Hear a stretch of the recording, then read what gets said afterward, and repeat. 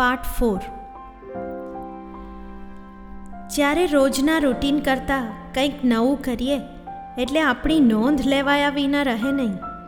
સવારે આટલો વહેલો તૈયાર થયેલો જોઈ પહેલાં તો મમ્મીએ જ પૂછી નાખ્યું, કેમ ભાઈ, કઈ બાજુની તૈયારી છે આજે?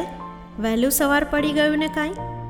સવાલ તો પૂછાવાનો જ છે, ખબર હતી, એટલે જવાબ પણ તૈયાર રાખી લો. બસ વાંચવા જ ઉઠ્યો હતો મમ્મી, પણ હજી આંખોમાંથી ઊંઘ ઉડી નથી, એટલે વિચાર્યું કે બહાર ચક્કર મારી આવું જેથી ઊંઘ ઉડી જાય. સાથે સાથે દૂધ પણ લેતો આવીશ. અરે, આવું રોજ ઉઠતો હોય તો મારો ધક્કો બચી જાય ને, મમ્મી ખુશ થઈને બોલી. હા, હવે તો રોજ ઉઠવાનો જ છું. મહેનત કર્યા વિના તો કંઈ મળવાનું નથી. મારો અર્થ જુદો હતો, પણ મમ્મીએ કહ્યું, હાસ તો વળી, સારા માર્ક્સ લાવવા મહેનત તો કરવી જ પડશે. અને હું હસતો હસતો ઘર ખોલી બહાર નીકળ્યો.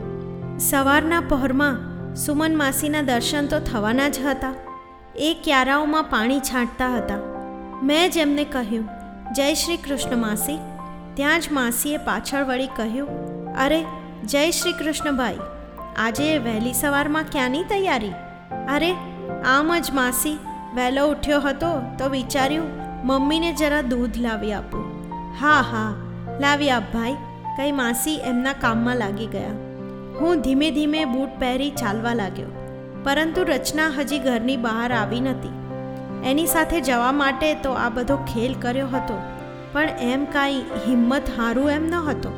સોસાયટીની બહાર જઈ ઊભો રહ્યો અને રચના આવે તેની રાહ જોવા લાગ્યો. થોડી વાર રાહ જોયા પછી મેં એને આવતી જોઈ. સવારમાં એ ખૂબ સુંદર લાગી રહી હતી. ઓરેન્જ કલરનો સુંદર ચૂડીદાર ડ્રેસ અને એની ઉપર બાંધણીવાળો દુપટ્ટો ખૂબ શોભતા હતા. એ આવી રહી છે તેની જાણે મને ખબર જ ના હોય એમ હું નીચો નમી બૂટની દોરી બાંધતો હોઉં તેમ દેખાવ કરવા લાગ્યો. મને અચાનક આમ રસ્તા વચ્ચે જોઈ તે કદાચ આશ્ચર્ય પામી અને બધાની જેમ તેણે પણ એ જ સવાલ પૂછી નાખ્યો, અરે નીલ, તું આટલી વહેલી સવારે? હવે મારી ધીરજ ખૂટી હતી. કેમ, કોઈ માણસ સવારે વહેલો ના ઉઠી શકે? મેં ગુસ્સાથી પૂછ્યું. તે હસવા લાગી અને બોલી, ના, ચોક્કસ ઉઠી શકે, જાગ્યા ત્યારથી સવાર. અને તેણે એવી સુંદર રીતે મારી સામે જોયું કે મને અનુભૂતિ થઈ કે વાહ, મારો તો આજે દિવસ સુધરી ગયો. અમે બંને કંઈ પણ બોલ્યા વિના સાથે ચાલવા લાગ્યા. દૂધની દુકાન પણ આવી, તેને વટાવી હું હજી તેની સાથે જ ચાલતો હતો. તેણે પણ નોંધ્યું હશે, પણ તે કાંઈ જ બોલી નહીં. અમારા બંનેના મન કદાચ એકબીજા સાથે વાતો કરી રહ્યા હતા. તેમાં અમારા શબ્દોમાં અવાજની કોઈ જરૂરિયાત ન હતી. થોડું જ અંતર બાકી હતું તેના ટ્યુશન ક્લાસનું, અને તેણે કહ્યું, નીલ, મારા ક્લાસીસ આવી ગયા છે, હવે તું ઘરે જા. અને હા, રસ્તામાંથી દૂધ લેવાનું નહીં ભૂલી જતો. ફરીથી એ જ રીતે તેણે મારી સામે જોયું અને નજર નીચી કરી તેના ક્લાસ તરફ ઝડપથી ચાલી ગઈ. મારા મનને આનાથી વધુ કોઈ સાબિતીની જરૂર ન હતી, અને મને લાગવા માંડ્યું કે રચના અને હું એક જ માર્ગના મુસાફર હતા, અને એ માર્ગ હતો પ્રેમનો, કદી ના તૂટવાવાળા સંબંધનો. રચનાની મુખ સંમતિ મળતા મારો ઉત્સાહ ઓર વધ્યો હતો. બીજા દિવસે પણ આમ જ હું તેની સાથે જોડાયો. થોડી ઔપચારિક વાતો કર્યા પછી હું ઘણું બધું તેને કહેવા માંગતો હતો, પરંતુ શરૂઆત ક્યાંથી કરવી સમજાતું ન હતું. મારા મોટા ભાગનો સમય એ વિચારવામાં પસાર થતો કે કાલે હું રચનાને આમ કહીશ કે આમ કહીશ, પણ તે સામે આવતા જાણે હોઠ સિવાય જતા. અને આ જ અવઢવમાં અમે એના ક્લાસ સુધી પહોંચી જતા. મને ખબર હતી કે એ મારી પાસેથી ઘણું બધું સાંભળવા ઈચ્છતી હતી, અને એટલે જ તો છૂટા પડતા પહેલાં ચાલ કાલે મળીએ એમ કહી છૂટી પડતી, જેથી બીજા દિવસે પણ મુલાકાત થવાની હતી એ નક્કી થઈ જતું. પરાગ પણ અત્યારે દિલ્હી ગયેલો હતો. કોલેજમાં પણ જુદા જુદા વિભાગોમાં થોડા સમય પછી યોજાનારા આંતર કોલેજ કોમ્પિટિશનની તૈયારીઓ ચાલી રહી હતી. હું પણ પેઇન્ટિંગ કોમ્પિટિશનમાં ભાગ લઈ રહ્યો હતો અને ખૂબ ઉત્સાહભેર મેં મારી તૈયારીઓ શરૂ કરી દીધી હતી. અને આ વર્ષે તો મારી પેઇન્ટિંગમાં કંઈક નવા જ રંગો પૂરાવાના હતા. મારા અને રચનાના પ્રેમના રંગો, અમારી લાગણીઓ અને અહેસાસના રંગો. મારા દ્વારા તૈયાર થનાર પેઇન્ટિંગનું નામ પણ મેં પ્રણય રાખ્યું હતું. મારી અંદર ઉભરાઈ રહેલા લાગણીઓના આ અથાગ સાગરમાં હું ડૂબી જવા માંગતો હતો. અને એટલે જ આજકાલ મને બીજી કોઈ વાતનું ધ્યાન રહેતું નહીં. દરેક માણસના જીવનમાં એવો સમય અચૂક આવતો હશે કે જ્યારે તે આકાશમાં નિરંતર ઉડી રહ્યાનો અનુભવ કરતો હશે. હું પણ અત્યારે હકીકતોની ધરતીથી ઘણો ઉપર આકાશમાં ઉડી રહ્યો હતો, જેમાં મારી સાથે હતો રચનાના સાનિધ્યનો અહેસાસ. એના વિચારોને મમરાવતો હું કલાકો સુધી બેસી રહેતો. ક્યાં છું, શું કરું છું એનું ભાન મને રહેતું નહીં. રાત દિવસ એના જ વિચારોમાં ખોવાયેલો રહેતો. છેલ્લા 4 દિવસથી હું રોજ સવારે તેની સાથે જતો અને પાછો આવતો. દિવસ દરમિયાન પણ અમે મળતા, પણ હવે પહેલાં જેવી નિખાલસ વાતો થતી ન હતી. સંજોગો બદલાઈ ચૂક્યા હતા.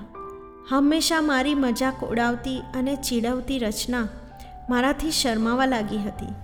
જ્યારે હું એની આંખોમાં જોતો, મને લાગતું એ ઘણું બધું કહેવા માંગે છે.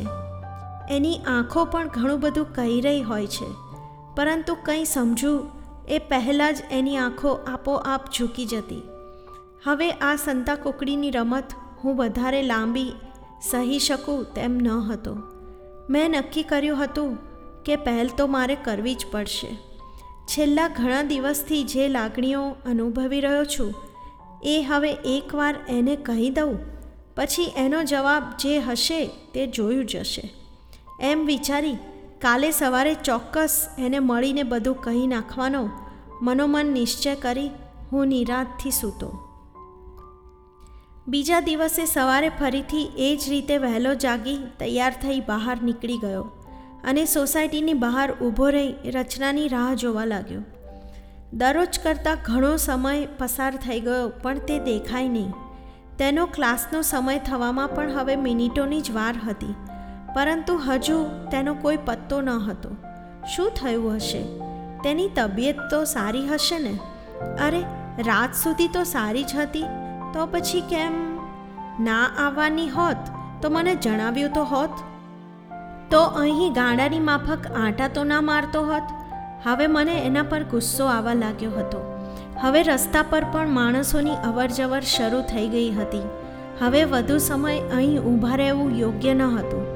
તેથી ઘરનો દરવાજો હજી બંધ હતો અને સવારના પોરમાં કોઈના ઘરે કોઈ કારણ વગર પહોંચી જવું પણ યોગ્ય ન હતું. પરાગ પણ હતો નહીં, નહીંતર આરામથી તેના ઘરમાં બેધડક જઈ શકતો હોત. પણ મારો અધીર્યો સ્વભાવ મને પરેશાન કરી રહ્યો હતો. તેથી પેપર વાંચવાના બહાને પાછો આવી હું આંગણામાં જ બેઠો, જેથી શું બની રહ્યું છે તે જાણી શકું. થોડી વાર રાહ જોયા પછી દરવાજો ખુલ્યો અને પ્રમોદ બાસા બહાર નીકળ્યા. તેમને જોઈ મને થોડી નિરાંત થઈ. થોડી આમ તેમ વાતો કર્યા પછી હું મૂળ વાત પર આવ્યો અને પૂછ્યું, કેમ માસા આજે સુમન માસી દેખાતા નથી? સવારે પણ મેં એમને ક્યારાઓમાં પાણી છાંટતા જોયા નથી. ત્યારે માસાએ વાત કરી કે સુમન માસીને રાતનો તાવ આવ્યો હતો અને તેથી જ રચના તેમની સારવારમાં લાગેલી હતી. રસોડાનું અને બીજું બધું કામ આજે તેને સંભાળવાનું હતું, તેથી તેણે ક્લાસ અને સ્કૂલ બંનેમાં રજા રાખી હતી. મેં પણ તેમને કહ્યું કે માસા, કંઈ ચિંતા ન કરો. અગર માસીને દવા લેવા જવું હશે તો હું લઈ જઈશ. તમે તમારે આરામથી કામે જવા નીકળો. મારી વાત સાંભળી તેઓને નિરાંત થઈ અને થોડી વારમાં તેઓ તેમના કામ પર જવા રવાના થઈ ગયા. પ્રમોદ માસાના નીકળ્યા બાદ હું પણ ઘરમાં ગયો અને સુમન માસીની તબિયત સારી ન હોવાના સમાચાર મમ્મીને આપ્યા. અમે બંને થોડી વારમાં તૈયાર થઈ તેમના ઘરમાં ગયા. સુમન માસી હજુ તેમના રૂમમાં પલંગમાં સૂતા હતા. ને રચના રસોડામાં કંઈક કામ કરી રહી હતી. મને જોતાં જ એની આંખોમાં ચમક આવી ગઈ. તેણે કહ્યું, મમ્મીને રાત્રે અચાનક જ તાવ ચડી ગયો. સવારે આજે ઘરના કામમાં ક્લાસમાં જવાનો પણ સમય નીકળી ગયો. આજે સ્કૂલમાં પણ રજા જ રાખવાની છું. તે વાતો તો મારી મમ્મી સાથે કરી રહી હતી, પણ એની દરેક વાત મારા સવાલોના જવાબો હતા. હું પણ મમ્મીની પાછળ સુમન માસીના રૂમમાં ગયો. તેમની તબિયત પૂછી અને તેમને દવા લેવા લઈ જવા માટે પણ કહ્યું, પરંતુ તેઓએ કહ્યું કે તેઓ પછીથી રચના સાથે દવા લેવા જઈ આવશે. પછીથી થોડી ઔપચારિક વાતો કરી હું કોલેજ જવા માટે નીકળી ગયો. બસમાં પણ હું આખા રસ્તે સુમન માસીની તબિયત જલ્દી સારી થઈ જાય એવી મનોમન પ્રાર્થના કરી રહ્યો હતો. પરાગને આવવામાં હવે ફક્ત 2 દિવસ બાકી હતા. પરાગ સાથેનું મારું રોજનું રૂટીન ફિક્સ હતું. એમાં હું કોઈ પણ પ્રકારે ચેન્જ કરી શકું તેમ ન હતું. રચના અને પરાગ ભાઈ બહેન હતા અને એક જ ઘરમાં રહેતા હોવાથી અમે બંને કંઈ પણ છુપાવી શકીએ તેમ ન હતા, અને એ મારા સ્વભાવમાં પણ ન હતું. અગર મારો પ્રેમ રચના માટે સાચો હોય તો કોઈ કામ છુપાઈને શા માટે કરવું જોઈએ? આજ સુધી મારી એવી કોઈ પણ વાત ન હતી કે જે પરાગ ના જાણતો હોય.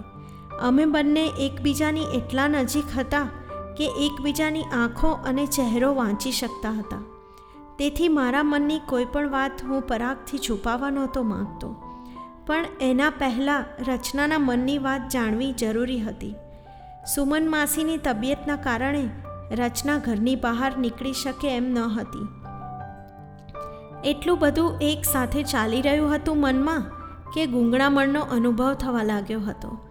જેમ તેમ કરીને કોલેજમાં દિવસ પૂરો કરી ઘરે આવ્યો અને કોઈ સારા સમાચાર મળે તેવી આશામાં આવતા વેત જ મમ્મીને પહેલો પ્રશ્ન પૂછી નાખ્યો, કેવું છે હવે સુમન માસીને? આશ્ચર્ય તો મમ્મીને પણ થયું હશે, પણ એણે બહુ લાંબુ વિચાર્યા વિના જ જવાબ આપી દીધો, હવે તો તાવ નથી, દવા લીધા પછી આરામ છે, 1-2 દિવસમાં બધું બરાબર થઈ જશે. હાશ, મેં નિરાંતનો શ્વાસ લીધો. પછી મમ્મી માટે સ્પેશિયલ બોલ્યો, આ તો પરાગ અહીં નથી એટલે મારે થોડું ધ્યાન તો રાખવું જોઈએ ને. મમ્મી હસીને રસોડામાં ચાલી ગઈ અને કદાચ કાલે સવારે ફરીથી રચના સાથે મેળાપ થશે એવી આશામાં હું મારા રોજના કામોમાં પરોવાયો. બીજા દિવસે સવારે સુમન માસીને ક્યારાઓમાં પાણી છાંટતા જોઈ કરોડ રૂપિયાની લોટરી લાગી હોય એટલો આનંદ થયો, અને એ જ આનંદિત ચહેરા સાથે એમની સાથે વાતો ચાલુ કરી. માસી, કેમ છો તમે? આજે તો તબિયતમાં ઘણો સુધારો લાગે છે. પરાગના આવતા પહેલાં સાજા થઈ જાઓ, નહીં તો એ નાહકની ચિંતા કરશે. સુમન માસીએ પણ મારી વાત સાથે સંમતિ આપી. હા ભાઈ, હવે તો કાલ કરતાં ઘણો આરામ છે. પરાગના આવતા સુધીમાં તો બિલકુલ સારું થઈ જશે.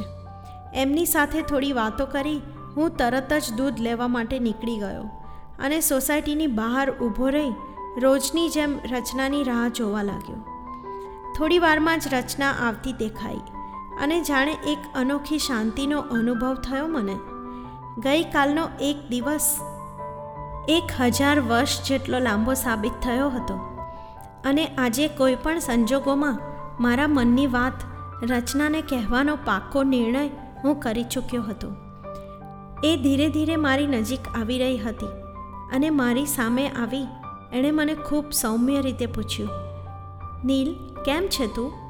મને માફ કરજે, કદાચ કાલે તે અહીં મારી રાહ જોઈ હશે, પણ બધું એટલું અચાનક બની ગયું કે...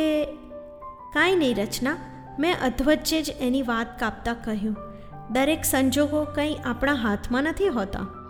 એણે પણ મારી વાત વચ્ચેથી કાપી હસતા હસતા કહ્યું, અરે વાહ, તું તો ખૂબ સમજદાર થઈ ગયો છે ને આજકાલ. શું વાત છે? મને તો એમ કે આજે નક્કી તું મારી સાથે બાજવાનો છે. પ્લીઝ મજાક નહીં કર રચના, મેં કહ્યું.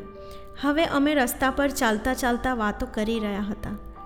મારે તારી સાથે થોડી અગત્યની વાત કરવી છે. હા તો બોલ ને, રચનાએ તરત જ મારી આંખોમાં જોઈને કહ્યું. ના, અત્યારે નહીં, આ સમયે નહીં, મેં તરત જ જવાબ આપ્યો. જો શક્ય હોય તો આજે 3 વાગે તું કોફી હાઉસ આવજે. ત્યાં નિરાતે બેસી વાત કરીશું. અને આટલું બોલી વધારે ઊભા નહીં રહેતા હું તરત જ પાછો વળી ગયો. એ થોડી વાર સુધી મને જતાં જોઈ રહી અને પછી એના ક્લાસ પર જવા રવાના થઈ ગઈ. કોફી હાઉસ અમારા ઘરથી 20-25 મિનિટ દૂર એક ખૂબ સુંદર જગ્યા હતી. અમેરિકાથી પાછા આવેલા એક આધેડ વયના દંપતીએ પોતાના બંગલાની ખુલ્લી જગ્યાનો ખૂબ સુંદર રીતે ઉપયોગ કરી આ કોફી હાઉસ ઓપન કર્યું હતું. હું, રચના, પરાગ અમે ઘણીવાર પહેલાં પણ ત્યાં ગયેલા હતા. જો કે તે એક બંગલાની જગ્યામાં ખોલવામાં આવેલું હતું, તેથી ત્યાં બીજા કેફે કે રેસ્ટોરન્ટ જેટલી ભીડ રહેતી નહીં અને તેથી જ મેં રચનાને અહીં આવવા જણાવ્યું, જેથી હું નિરાતે તેની સાથે વાતચીત કરી શકું. સવારે રચનાથી છૂટા પડ્યા બાદ ઘરે આવી મારું નિત્યક્રમ પતાવી હું કોલેજ જવા નીકળ્યો. પરંતુ મારું દિલ અને દિમાગ બંને જાણે મારા કંટ્રોલ બહાર હતા. મારા દિલની વાત મારે ક્યાંથી શરૂ કરવી, રચનાને મારા કોઈ વર્તનથી કે વાણીથી કોઈ પ્રકારે માઠું ના લાગે, રચના મારી લાગણીઓને કેટલું સિરિયસલી લેશે, એ શું અનુભવતી હશે વગેરે વિચારી વિચારીને મારા હૃદયના ધબકારા વધતા જતા હતા. આજે કોલેજમાં કે ભણવામાં મારું મન લાગતું ન હતું, તેથી હું વહેલો જ કોલેજમાંથી નીકળી ગયો. ઘરે જવું પણ યોગ્ય ન હતું. ક્યાં જવું, શું કરવું, એ જ અવઢવમાં કોફી હાઉસ પહોંચ્યો અને ત્યાં જ બેસી ટાઈમ પસાર કરવાનું વિચાર્યું. સમય જોયો તો હજી 12 જ વાગ્યા હતા અને અમારો મળવાનો સમય તો હજી 3 વાગ્યાનો હતો. પૂરા 3 કલાક બાકી હતા. પરંતુ હવે અહીં જ બેસી રચનાની રાહ જોવાનો નિર્ણય કરી પહેલી કોફીનો ઓર્ડર આપ્યો. આજ પહેલાં આવી રીતે કોઈની રાહ જોઈ ન હતી. મારી મનોદશા ખૂબ વિચિત્ર હતી અને જેને સહન કરવી ખૂબ મુશ્કેલ પણ હતી. અમુક રસ્તા પરથી જ્યારે પસાર થઈએ ત્યારે જ તેનો સાચો અનુભવ કરી શકાય છે. હું અને રચના અમે બાળપણના મિત્રો હતા. એને મારે કોઈ સવાલો તો પૂછવાના ન હતા. અમે બંને એકબીજાથી સંપૂર્ણ માહિતગાર હતા, સ્વભાવથી પણ પરિચિત હતા. લાગણી તો અમને એકબીજા માટે પહેલેથી હતી, પરંતુ એ લાગણી એક નવો આકાર લઈ રહી હતી. છેલ્લા થોડાક દિવસોમાં કોઈ દિવસ ના અનુભવેલ પળોને હું જીવી રહ્યો હતો. કહેવાય પણ નહીં અને સહેવાય પણ નહીં એવી અજબ પરિસ્થિતિમાં હું ફરી રહ્યો હતો. અને એના માટે જે વ્યક્તિ જવાબદાર હતી તે વ્યક્તિને આજે મારી સામે બેસાડી બધું જ કહી દેવા માંગતો હતો. સાહેબ, કોફી સાથે બીજું કંઈ લાવું? વેઇટરે મને પૂછ્યું અને ફરી પાછો મને વર્તમાનમાં લાવીને મૂકી દીધો. હવે વેઇટરને સાચી હકીકત જણાવી પડે તેમ હતી. મેં કહ્યું, જો ભાઈ, હું અહીં કોકની રાહ જોઈ રહ્યો છું. જ્યાં સુધી તે આવે નહીં ત્યાં સુધી દર અડધો કલાકે મને એક કોફી પીવડાવતો જા.